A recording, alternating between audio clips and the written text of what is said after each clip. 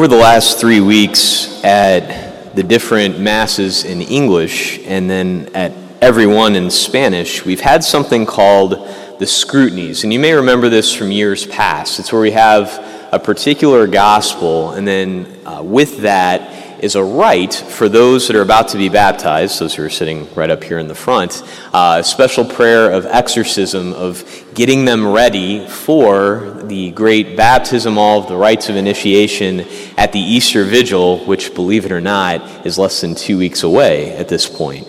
And with each of those Sundays is a special gospel. So at the 4:30 Mass 3 weeks ago, we had the gospel of the Samaritan woman at the well. Last week was the gospel of Jesus curing the man born blind, and that was at the 8 o'clock Mass. And then today, we have that beautiful gospel of the raising of Lazarus, which we just all heard the deacon proclaim. And so right after the homily today, we'll have special petitions for those to come into the church and a special rite of blessing for them. And it's very much tied up with what we just heard about the raising of Lazarus. And the thing is, as we get this close to Easter, we're there with our catechumens, those who are preparing to come into the church. We also have that recognition that we go through, a continual process of conversion, of striving to grow in love with our Lord. In fact, it's very much a part of our day-to-day prayers. For those of us who pray the Liturgy of the Hours, and that's what I'm holding in my hand right now, it's what priests and religious have to pray. We promise to pray this every single day. And for everything that happens every day during Lent, we have a beginning, opening antiphon, and we have a choice between two. And when I say an opening antiphon, it's kind of like what Johnny just sang during the responsorial psalm, and we all repeat. Those of us who pray this have one of two choices for every single day of Lent. The first one is this, and you'll remember it because the deacon quoted it last week in his homily. Today, if you hear the voice of the Lord, harden not your hearts. Here's the other option for every day of Lent. Come, let us worship Christ the Lord, who for our sake endured temptation and suffering. So when you think about it, we're at the 5th Sunday of Lent already. And I think that first one, as you said, we heard in Deacon's powerful homily last week, today if you hear the voice of the Lord, harden not your hearts. So much of Lent, obviously, with our prayer, our fasting, our almsgiving, we're striving to make sure that we're not hardened to the fact that God enters into all of this with us, that we're not just sort of going along our day-to-day routines, falling into the traps of cynicism or becoming indifferent, or just basically closing ourselves off to the great gift that is the presence of our Lord. And for the last 5 weeks, we've been working at that. We've been striving to do our very best to become the people we're called to be by our baptism, to live it out, to do the very best that we can. But at the same time, it's easy to fall in the trap by now, I think, of becoming a little bit discouraged because you keep trying, you keep working hard, and I'm sure, like me, it's like you have some ideas of some virtues you want to grow in, right? Like let's say, I want to be more patient, I want to be more hopeful, I don't want to have as much worry. And yet here we are, 5 weeks in of this program, campaign of fasting and almsgiving and prayer, and still, I don't know about that exasperation. I didn't intend for that to be in the microphone, but I'm exasperated. I'm not there yet, right? I mean, it's like you want to become a saint. What else is there? And yet, here we are, 5 weeks in, and I don't know about you, I'm still the same schmuck I was 5 weeks ago, I'm trying, and I'm trying not to today let my heart be hardened, and we've been working at that and striving for it. And let's say this, even if there's been some progress, think about what we just heard in the gospel today. We heard on Ash Wednesday that we are dust, and unto dust we shall return. Today we're confronted in the gospel with that reality that we all face, that reality of death, knowing the fact that our life does come to an end. And even if we get to that point of we're doing wonderfully, we're like morally superior, I'm living a very healthy life, all these things are great, we know that things do come to an end. And yet, we still have hope, right? We still know that there's something that we're striving for. And I think this is where the point hits us really hard, that we don't just come here for self-improvement. This isn't a place to just come to make sure that, Lent helps us to lose a few pounds and be a little bit more cheerful, right? I mean, if that was the case, we could go to the Y and we could go to Kiwanis and we'd be fine. But ultimately, what's going on is we're striving to make sure that, yes, we don't have hardened hearts, that they're open, but they're open to receive something. Ultimately open to receive the relationship that our Lord is calling us to. That he's in the midst of all of this with us. And that's why we kind of move today from today, if you hear the voice of the Lord, harden not your hearts, to this. Come, let us worship Christ the Lord, who for our sake endured temptation and suffering. And that second antiphon kind of reminds me of my favorite Christmas hymn. Oh come, let us adore him. And by now, though, our Christmas decorations are down, even mine.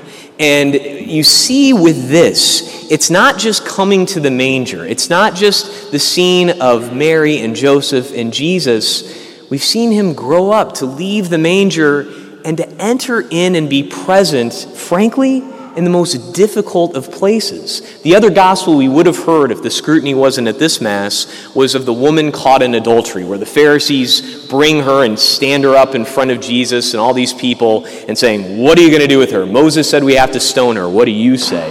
We're supposed to bring people to Christ, right?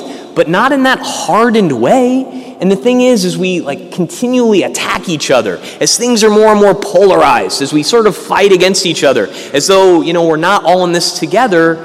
It's hard. And yet, our Lord doesn't sidestep that. He doesn't run away. He doesn't stay away from the awkwardness. In that gospel, he kneels down and writes on the ground. And then when they keep challenging him, he says that wonderful line, let the one of you who is without sin cast the first stone. They go away. The only one left is the woman. And what does he say to her? Where have they gone? And she says, is no one left to condemn you? No one, sir. I don't condemn you either. Now go and sin no more. She calls him sir. And actually the translation is Kyrie. And we have the same word spoken a couple of times in the gospel today. Martha says to him, Kyrie, Lord, if you had been here. Mary says to him, Kyrie, Lord, if you had been here. They know that feeling, that sadness in the face of death. And notice too, when he says, where have you laid him? They say, come and see. Just like the apostles, or early on, before they're even apostles, Lord, where are you staying? He said, come and see. He goes to see where Lazarus is, knows our human condition, the sadness of the reality of death. And what does he do? He weeps.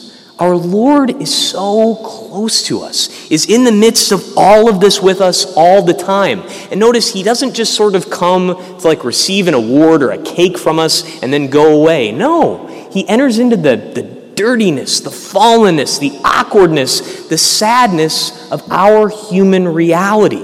And as we're going to see unfolding over the next few weeks, next week already is Palm Sunday. He stays present even in the midst of the stations of the cross, even as those created in his image and likeness nail him to a tree. As he's there, stays present in our midst as they yell out insults, as they try to give him gall and vinegar, as they tell him to come down and mock him, he stays present. And that's why we're called to come and worship Christ our Lord, who for our sake endured temptation and suffering.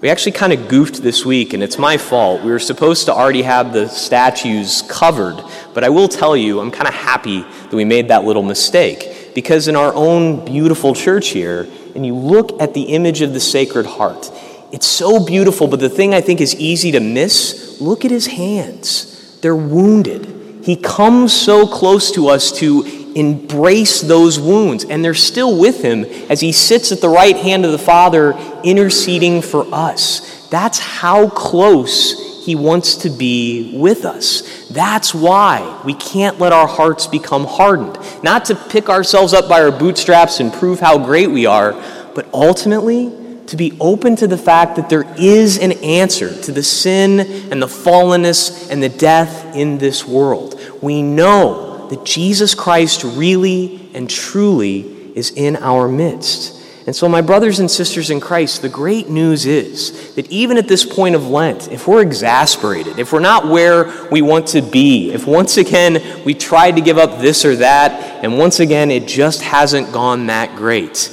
it's okay. In fact, it's better than okay. We recognize the fact that we're not in this alone. We're trying, we're doing our best to let our hearts be open to Him, and the good news for us is we have that answer.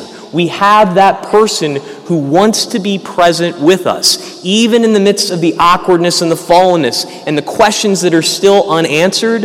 The Word of God became flesh and not only dwelt among us, but suffered among us, wept among us, lived among us, loves among us, and continues to stay with us.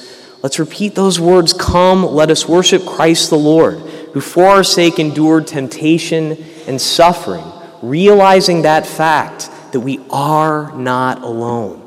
We have to ask for that grace not to let our hearts be hardened as life gets heavy, as things get difficult, as we know that there are trials and difficulties.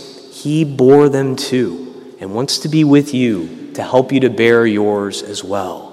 We are not alone. And that's what this season reminds us as we enter into the highest, holiest days of the entire year to celebrate the fact that our Lord is present with us, embraced His cross for us, helps us to embrace our crosses, that with Him we might move on towards the resurrection.